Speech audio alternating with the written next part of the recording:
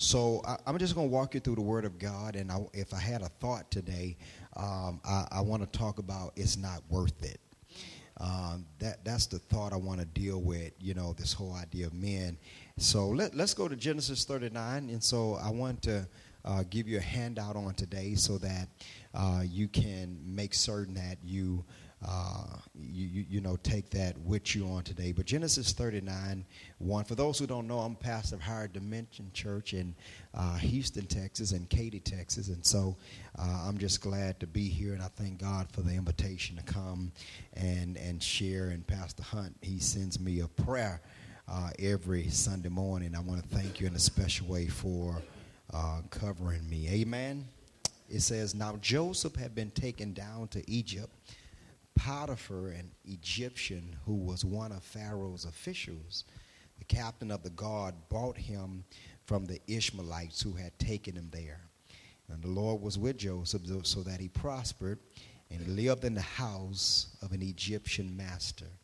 When his master saw that the Lord was with him and the Lord had gave him success in everything he did, Joseph found favor in the eyes and became his attendant.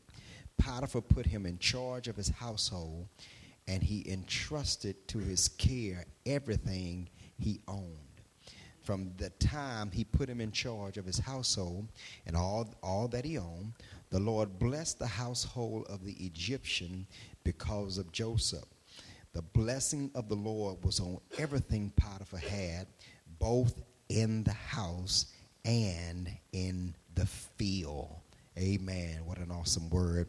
And I want to talk from this thought today, just this whole concept around it's not worth it. And I want to kind of deal with this whole concept. So I believe family is very important.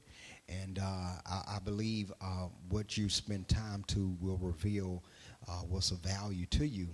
And so the other week, we took our family to Los Angeles, California, and we decided to go to Warner Brothers. And while in California at Warner Brothers, and we began to tour the sites. And I remember the tour guide shared with us, they said that now when we go in this building here, there are going to be some comic books. And you want to make certain that you don't touch the comic books. They're very delicate. And so you don't want to touch these comic books. In fact, they're worth about $200,000 each comic book. I wish the Lord would have blessed me with one of them. Amen. If I could have just got one book, amen, it would have been a good little trip, right? And so we went into this particular building. And what was interesting is that I thought the comic books were going to be covered in some kind of plexiglass or something like that. But actually, they was kind of like, you can kind of see these comic books. I thought it was going to be some big lock, covering them. And they had this plexiglass over them. They did do that. And they also had a security guard to the right. And it dawned on me that these comic books were so valuable that they established a boundary so that people wouldn't touch this particular comic book. It was so valuable, but that not only did they put this glass around it, but they also had these security guards who was like, I wish you would touch a comic book. Amen. We're going to take you to jail. But it taught me something, and that was that they established a boundary, because whenever something is delicate, whenever something is valuable, you have to establish a boundary. And the best portrait or the best picture of a boundary, y'all know, is a property line. A property line is a boundary which basically lets you know that if you have a neighbor on this side, well, there's going to be a property line in between you and the neighbor, and everything on the other side of the property line, that neighbor is responsible for that. But everything on this side, I'm responsible for that. It's a property line. It lets you know what you're responsible for. It lets you know what you should be committed to. It lets you know where you should stop. It lets you know when you have transgressed, when you have done some things that you shouldn't have done. It's called a boundary. So when I begin to think about this whole idea of boundaries in that picture from Warner Brothers, all I could think about was this whole concept of sex, because we need some boundaries that are in place. First of all, that's going to help those who are single stay pure, and those who are married avoid infidelity. We need a boundary in place to let folk know that ain't your property. You don't need to be on that side of the property, because if you're on that side of the property, guess what? That's called trespassing. And folk have gone to jail for being on that side of the property. And so I just begin to think about that we need to establish some boundaries. And you know what's interesting about a boundary is that in the physical realm, you could see a boundary. I mean, you know, a wall, you can probably see a property line. But in the spiritual realm, it's kind of hard to see a boundary. It's kind of hard to see, like, where do I stop, or how do I know if I've gone too far, or how do I establish a boundary so I don't touch some stuff that I ought not be touching. So I thank God for the Word of God, who's given us some boundaries, you know, from the story of Joseph. Y'all know the story of Joseph. So what I want to do today, I just want to walk through this story, and I'm going to help you to establish some boundaries that I believe is very critical for brothers, because oftentimes I'm talking to men and be like, what's your greatest struggle? And brother be like, sex. And then I ask another brother, like, what do you struggle with? Sex. And what do you struggle with? And sex. And what do you sex? It's like sex, right? So I know y'all don't have that problem, but your partner, amen, you'll be able to take this, you know, to him. So let's walk through this word today, amen. It's going to be a great word. Look at Genesis 39:6. It says, so Potiphar left everything he had in Joseph's care with Joseph in charge. He did not concern himself with anything except the food he ate. Amen. What amazing leadership when you can entrust something to somebody and you don't have to worry about nothing because everything is taken care of. That's a whole nother thought. It says, now Joseph was well built and handsome, and after a while his master's wife took notice of Joseph and said, come to bed with me. Now go back to verse 7. I want you to see this. I'm a Bible guy, so I want to walk through this. It says, and after a while, his master's wife took notice of Joseph. And one thing I want to suggest to you that the method for tempting usually starts with a look. That's how the devil starts. You know, it was not that Joseph had just gotten a job. He had the job for some time. But the text say after a while, she took notice of him.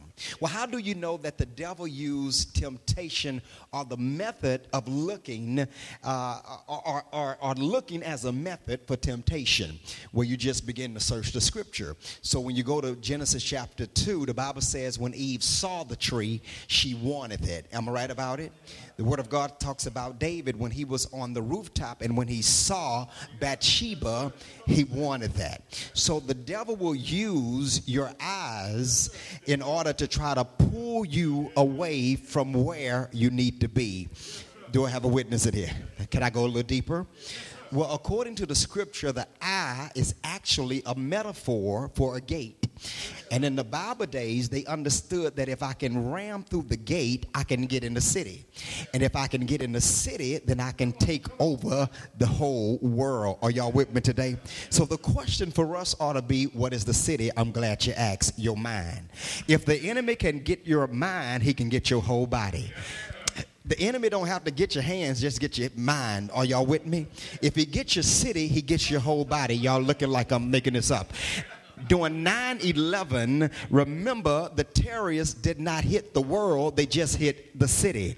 They hit Manhattan, and the economy was messed up in the whole wide world. Because if the devil gets into your mind, that's why the Bible says you got to put on the helmet of salvation, and you got to anoint your head with oil, because if the enemy can get into your head, he can take over your body. And the way that the devil gets into your mind is through your eyes. And that's why Job said this, you got to make a covenant with your eyes. In other words, you have to pledge that there's just some stuff I'm just not going to look at. Tell your brother, don't look at it, don't look at it. Okay, let me give you something that I suggest. If somebody walk by, amen, and they look nice, come on, you married or whatever, you're not blind. You're a Christian, you're not blind. So this is what I suggest you do. Just take a long look the first time, amen. Because if you look the second time, it's probably not a pure look. It's probably a look. If you like, ooh, so just take a nice little look the first time. Are y'all with me? And the Bible says when she noticed, this is big, when she noticed that the word of God says in verse 7, he says, come to bed with me. Come to bed with me. Now watch this, church. I want you to see this. Look at verse 10. He says, and though she spoke to Joseph, day after day, he refused to go to bed with her or even be with her. Come on, say that with me. And though he what? Read that with me. And though she what? Day what? Y'all see that? Now notice she kept on speaking. Because one thing about the devil is that he's persistent. He's not going to stop until he decodes you. Whatever he can do to try to destroy you, he's going to continue to do that.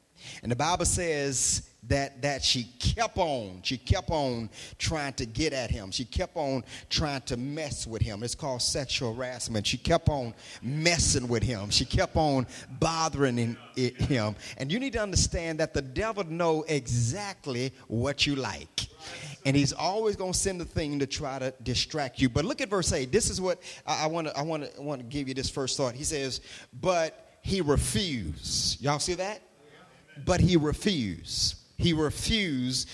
You know, with me in charge, he told her, my master does not concern himself with anything in the house. Everything he owned, he has entrusted to my care, which brings to me the first boundary. And that is, you ready? Words. Your words can keep you from going into some yards you have no business going into. You need to understand that what protected him, because he was a single man, from fornication, it was his words. And you have to get to the place as a man where you use your words in order to stop you from doing some things you have no business doing. And one of the most powerful words that we can use is no. You got to learn how to say no. Amen. Not no. No. I'm talking about a convincing no. Amen. That there is power with your words. And you got to get to the place that you have a word before the temptation show up. I tell folk all the time that, my church, that when the devil is not shooting, that means he's reloading. And if the devil is reloading, that means you need to be preparing yourself. Because I think I read a couple of weeks ago that if a spirit leaves your house, he's going to get some more spirits. Do I have a witness in here? So when the devil come back, you got to be ready for that. When it's time to fight, it ain't time. See, when I'm a preacher and I do have 66 shooter, but I got another shooter. Amen. I know I'm not the only one. Amen. I'm licensed cop. Amen. I am licensed. but what I want you to understand is that I got a 66 shooter in my house. I got something else. And they taught me when I was getting my license that a criminal is not going to wait for you to load your gun. In other words, you got to already be locked and loaded when the enemy shows up. And that's why when the enemy shows up and says, if you are who you say you are, turn these stones to bread. And Jesus was able to reach back into Deuteronomy and say, but it is written, man shall not live by bread alone. Tell your neighbor, you got to be locked and loaded. You need your word, because a word will serve as a boundary. The Bible says, I have hidden your word in my heart that I might not sin against you. And consistent memorization of scripture gives you the strength to fight off sin. consistent memorization of the scripture gives you the power to fight off sin. Listen, I just wrote a book, and Torsh and I, we've been together for 24 years. We've been married 21 years. I love her and like her. And, you know, but early on in the marriage, it was hell. It was so much hell that I'm preaching the word of God, and yet front like my marriage, got everything together. It was pure hell. In fact, I left, packed up my oldest son who's here now, packed up my Jabos, packed up my Elise, packed up my herringbone. My grandfather had me a shotgun, and I went all the way to Missouri City to my mama house, right? And my mom said, boy, go back home, because you said to death do us part, and you need some folk who are going to hold you accountable to the word of God. Are you with me today? And I went back, and 21 years later, Torsh and I are still together. And I asked her something. I said, baby, when I wanted to leave, why didn't you leave? And she messed me up. She said, the word had weight.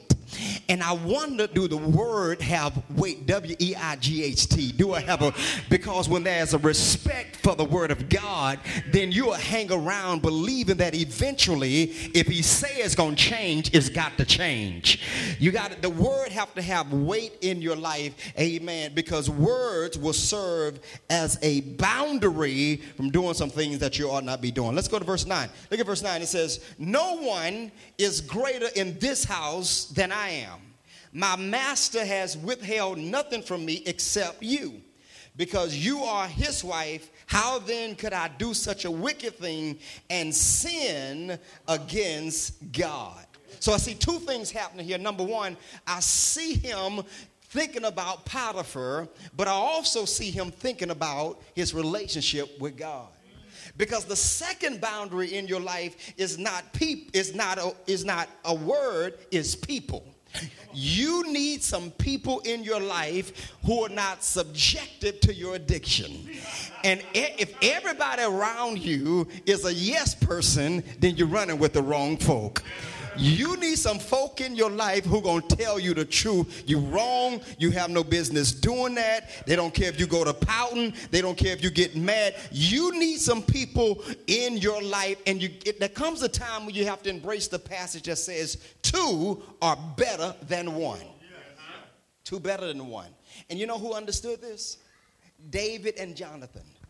David and Jonathan understood two are better than one. The word of God says they formed a covenant agreement together. And I begin to think about that. If they believe two are better than one, then where was Jonathan when David messed with Bathsheba? Why didn't Jonathan show up and try to stop this boy from going across that particular boundary? And it dawned on me, Jonathan was dead. All I'm trying to say is that you need some folk in your life who are not going to allow you to do things that you have no business doing. Who is the Jonathan in your life? Who is that person in your life who's telling you, you need to pray more, and you need to serve more, and you need to read your word more? Who are those? Okay. How many of y'all remember when Joshua had to fight the Amalekites at Rephidim? Y'all remember that? You remember they were fighting? And remember what happened. The books say that Hur and Aaron went to the top of the hill with the rod of God. Y'all remember that? And the books say that as long as his hands were up, they were victorious in the battle. Are y'all with me? Now, if you go study hands up, you do know that it's a picture of prayer. But the scripture says that he grew tired. Now, if it's a picture of prayer, that meant he grew tired of doing something spiritual. But thanks be to God that he had two folk on the side of him that was going to help him to continue to do the things that he would eventually get tired of doing. So my question is, who are the people in your life who encourages you to keep your hands up? Who are the people that encourage you to keep on praying, to keep coming to Bible study? Because if the truth be tired, we all get tired. But you need people in your life who will help you to keep your hands up. couple of weeks ago, I was riding with my partner, and we were riding downtown, right?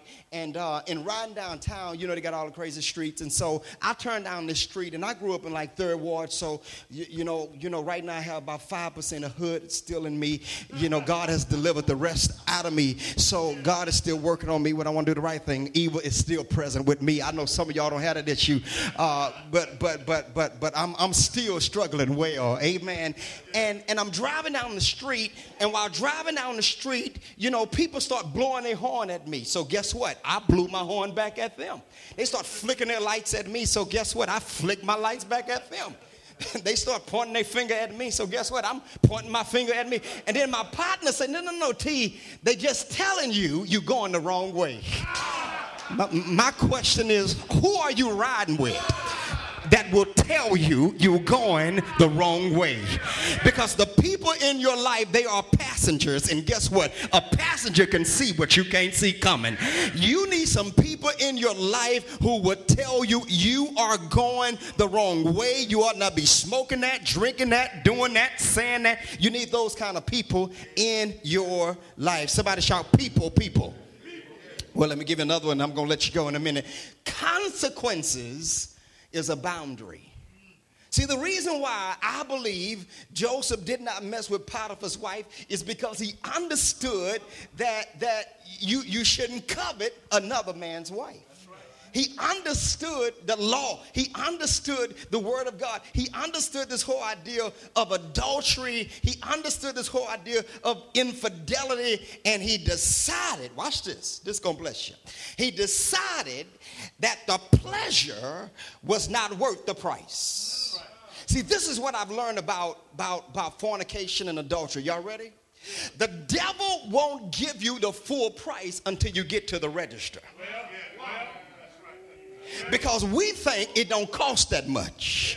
But I know folk who have lost their church, they have lost their family, they have lost their mind, they have lost their children because the devil did not show them the full price. Tell your neighbor, it costs a lot. I'm trying to tell you. And there ought to be some folk up in here who can say the moment of gratification is not worth what God is getting ready to do in my life. It ain't worth it. The consequences are too great. And he says, no, my relationship with God is greater than that. I value my relationship with God, and you need to keep consequences at the forefront. Because consequences will serve as a boundary in your life. Are y'all getting this? So if the enemy tried to tempt you, brothers, well, first of all, the way that you know a temptation from a test, according to the book of James, is because God don't tempt us. Because a temptation is something that leads to destruction. But a test is ultimately for our development. So whenever something is trying to tempt you, you know it's a temptation if it is contrary to the will of God. Are y'all with me? And if you're ever tempted, don't try to be macho. The first thing you need to do is send a flare up. Now, you do know what a flare is, huh? A flare is SOS. Listen, you can't be too proud to beg. If you need God to show up in your life, I know you're strong, I know you got muscles, but this fight is not by might. Do I have a witness in here? You're going to need some spiritual strength. So if the enemy is trying to attack you, you got somebody say, send a flare up. You got to learn how to come to the throne of grace. You got to learn how to call on God, and then you got to learn how to spit it out. Somebody just spit it out. Spit it out. Young man was fishing, and while he was fishing, it dawned on me that he couldn't catch a fish. He couldn't catch the fish. He couldn't catch the fish. So the guy who was next to him, he said, "Can I tell you why he couldn't catch the fish?" He said, "Well, let me show it to you." So he took the rod and he began to fish, and boom, he was able to catch the fish. He said, "Why couldn't I catch the fish? Why you was able to throw it in there and you caught the fish, but every time I try to catch the fish, I couldn't catch it?" He said, "Oh, it's simple. It's simple. Let me tell you why." He said, "The fish that you're trying to catch been caught before. So whenever they feel the hook, they spit it out." See, all I'm trying to tell you, when you've been caught before, folk and you feel or taste anything that resemble what you used to be in, you spit it out. Any conversation that resemble what you used to, you spit it out. Any type of image on a television. Am I talking to anybody up in here who can say, I've been there? I say, y'all acting too holy. Look at your neighbor and say, he talking about me right now. Because I ain't saved because I ain't never done nothing wrong. I done some stuff. I done slept some places. I done drunk some things. And I've made up my mind. I ain't going back there no more. You see, the only thing that go back to the thing that made it sick is a dog. Dogs go back to the vomit. But my question to the dog is, why you going to go back to the thing that made you sick in the first place? If you've been set free from that, don't go back to that. Don't go back to that. Don't go back to that. So somebody shout consequences. Well, let me give you this last one. Look at verse 11. It says, one day he went into the house to attend his duties, and none of the household servants was inside. She caught him by his cloak and said, come to bed with me. But he left his cloak in her hand and ran out the house. Verse 13, when she saw that he had left his cloak in her hand and had run out the house. Now number one, if you're going to establish a boundary, no. Consequences. And people, but fourthly, a geographical distance. In other words, you have to avoid any place, any person that's going to drag you from the will of God. Have I got a witness in here? You have to avoid that. And let me just bless you with something. All of us, if we are put in the right circumstance, are subject to do some stuff that you ought not be doing. I don't care how long you've been saved. I don't care how many Bibles you have. I don't care how many tongues you can talk in. I don't care how many seminaries you have gone to. I don't care if you got the Jesus patch. I don't care. I don't care how long you've been in. I promise you there's some bait. There's some stuff that if you are placed in the wrong position will cause damage in your life. So you got to learn how to run for it. You got to get away from that. You got to get away from some Instagram stuff, some Facebook stuff, some conversation stuff, because a geographical distance will serve as a boundary. That's what he did. He had a boundary. He had a boundary. He had a boundary. He had a boundary because he didn't want to trespass.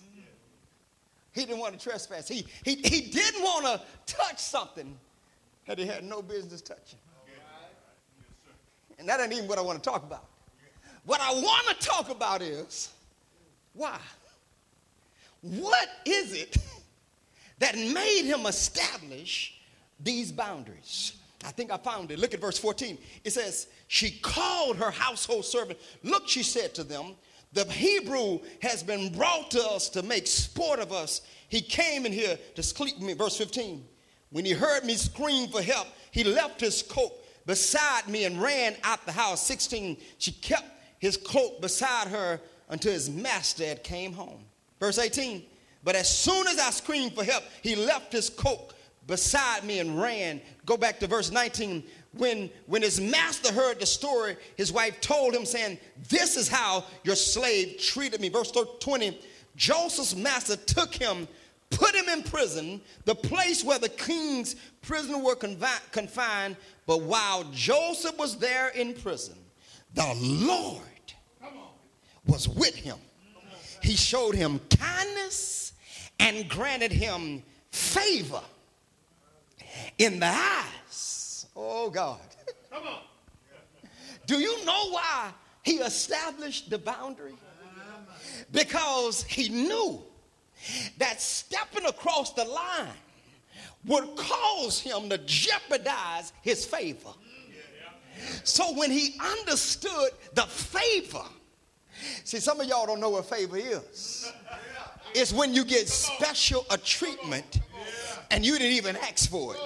It's when you was getting ready to pay for stuff, but you just prayed for it, and God opened the door for that thing to happen. Let me show you what favor is. Favor is the other day when I was riding in coach, and the stewardess came back to coach and said, Mr. Johnson, the computer have randomly selected you and have bumped you to first class. Now she said it was the computer, but God told me, no, that's what favor is. Favor will bump you from coach to first class, and you didn't even ask for that. Am I talking to anybody up in here?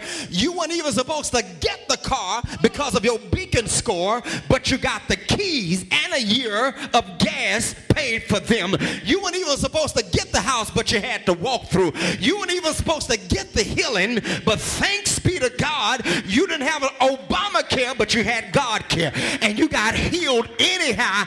And he said, it ain't worth my favor. And I don't know who I'm speaking to. You ought to establish some boundaries in your life, because it ain't worth your favor. Can you just touch 3 folk, tell them it ain't worth my favor? It ain't worth God opening doors for me. It ain't worth my favor. And guess what, y'all? The favor, y'all ready? The favor was not the coat, and the favor wasn't a cloak. The favor was God was with him. And you want to make certain that everybody else may walk out on you, but I never want to lose the presence of God. Now, I ain't talking about the omnipresence. I'm talking about the manifest presence. I'm talking about when God show up and he begin to open doors for you. He begin to heal for you. Can you just touch 3 folk and tell them, I don't want to lose the favor of God on my life? I don't want, look at somebody say, 3 minutes is not worth the favor. Y'all know what I'm talking about, brothers. A little bump and grind ain't worth the favor. A one-night stand is not worth the favor. Can somebody give God the best shout you got in this place and say, it ain't worth my favor. It ain't worth my future. It's not worth what God got in store for me. He say, it ain't worth it. It ain't worth the presence of God. It ain't worth me losing the favor that God have on my life. It ain't worth that. So I'm going to run from that. I'm going to create a boundary that's stopping me from going there, because I don't want to lose the favor of God. I never want to interfere with God being near to me. I never want God to have to scratch his head if I should get a blessing. I don't want to interfere with the favor of God that's on my life. So I'm going to establish me some boundaries to keep me in the will of God, because I don't want to lose his favor. Because as long as I got his favor, I survived the pit. As long as I got his favor, every time I come in the house, people are going to be blessed because of me. I don't want to lose. Somebody shout. The word favor, actually in Hebrew, it means nearness. Somebody shout nearness. I want to be near to God. You know why? Because there's a thing called proximity blessings. Oh, y'all think I'm making it up? The book say God gave Moses a promise, but it fell on Joshua. It fell on Joshua. Why? Because there's a thing called proximity blessings. Not long ago, my cousin Rashard Lewis played basketball for Miami with LeBron. And I never shall forget, Rashard was on the bench, jumping up. He all excited when they won the championship in Miami. And so I'm like, what you so happy for, Rashard? He ain't even dressed. He ain't even in the game. But Rashard knew if the king won and he on the same team, I don't know who I'm speaking to, but you don't even have to be in the game, because at Calvary, I wish I had some folk up in here. Jesus Christ, he won it. He gave us the victory. Sex is causing singles not to be pure. And it's causing those who are married to practice infidelity. And we wonder why.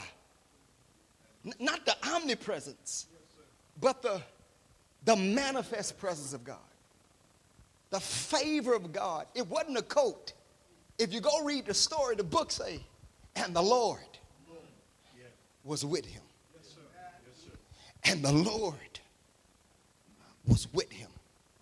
And that's why when they threw him in a pit with no water, he survived it.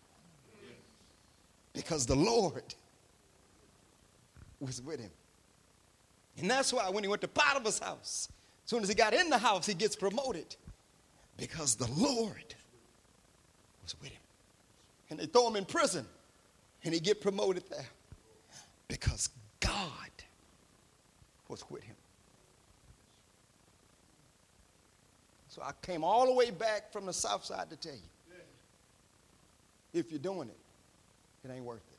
Yes, sir. Amen. Yes, sir. Yes, sir. It ain't worth it. Yes, sir. It ain't worth it. Yes, sir. It's not worth it. God need men who will learn to say no. Some of the promises of God will be postponed till you get that right. If you don't believe me, just ask Abraham. In the 17th chapter, after he gets circumcised, the Lord released the promise. You'll catch that when you get home. After he gets circumcised, when you can get that right, Yes, sir. when that get right, Yes, sir. I'm going to release the promise that I have in store for you.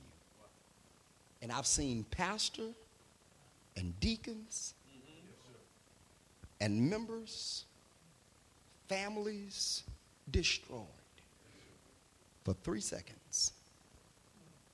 Because you know if it lasts, you know where we get trying to get to. If it go past the 3 seconds, you die. For 3 seconds. And we have to get to the place where we manage that.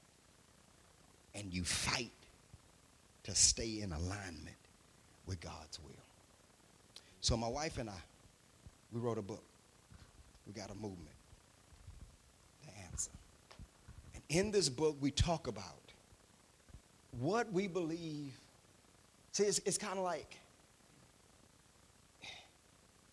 until we begin to apply God's principles to our marriage, it was hell.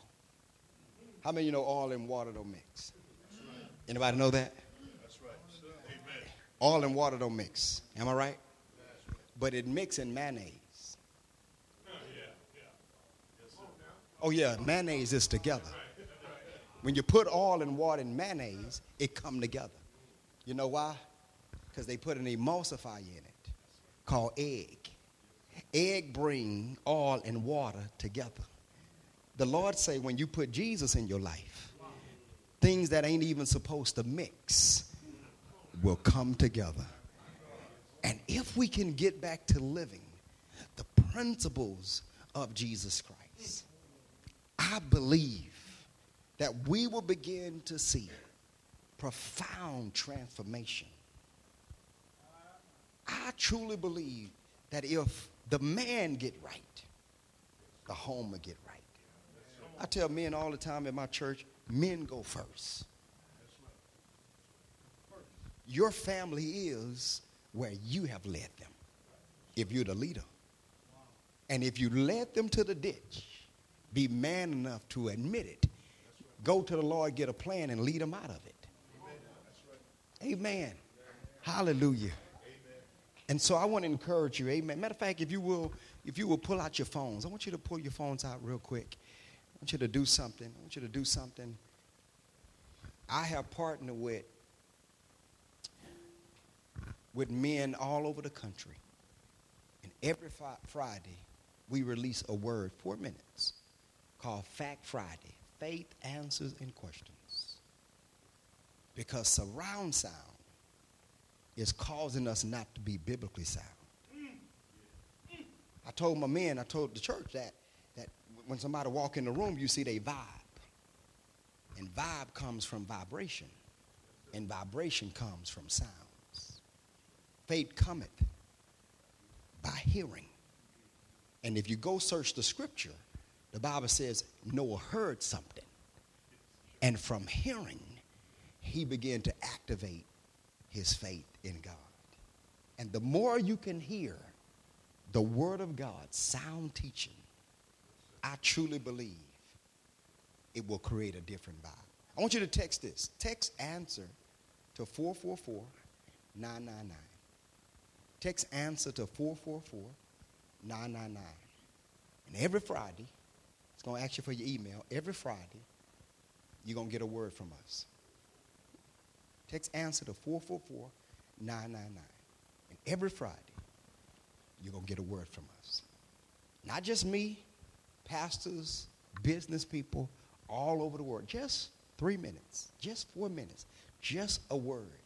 And then I want to encourage you, Pastor, I don't know, you didn't put this in your conference registration, amen, but if everybody would get the book, let me tell you why. I found out you don't have marriage problems. You have unresolved single issues that's smuggled into marriage.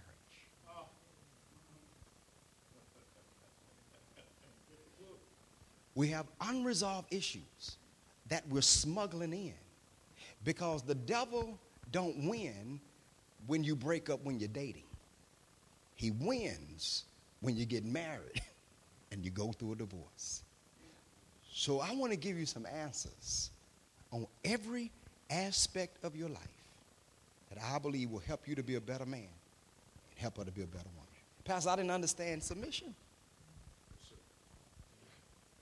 I'm telling my wife, you need to submit to me. You need to do what I say. You need to do the. You know what the Lord told me? You know what he told me? Godly men don't demand submission, they earn it. Jesus didn't demand it. He earned it through random acts of kindness. But because I was so naive, God had given me a helper and I wouldn't let her help. I had a helper but didn't let her help. Brothers, I'm telling you, it'll really bless you. We just did Essence, just all over the country, and I just want to encourage you. And all I'm doing, let me tell you what I'm doing, and I'm done. Let me tell you what I'm doing. When Jesus gets out of the grave, his disciples are in a room. Remember that? And the books say he pops up, and he shows Thomas his scars. I said, Lord, what are you saying? When you have gone from a scab to a scar, that means you're healed. When God takes you from a hurt, he heals you, you're supposed to help. Peter, when you are strengthened, when you are converted, strengthen your brothers. And all Torsh and I are doing, we're letting folk know we had scabs, and now we got scars. The books say you overcome by the blood of the Lamb and the testimony. Amen. So we'll be out there. We want to encourage you to definitely get that. And remember, brothers, it's not worth it. It's not worth it. Take these notes, apply it, tweet it, whatever you need to do, and be that. Father, we love you today. We thank you. We thank you, oh God, for this moment of conversation. We thank you for the word that has gone forth. I pray today that every man will recommit to loving you.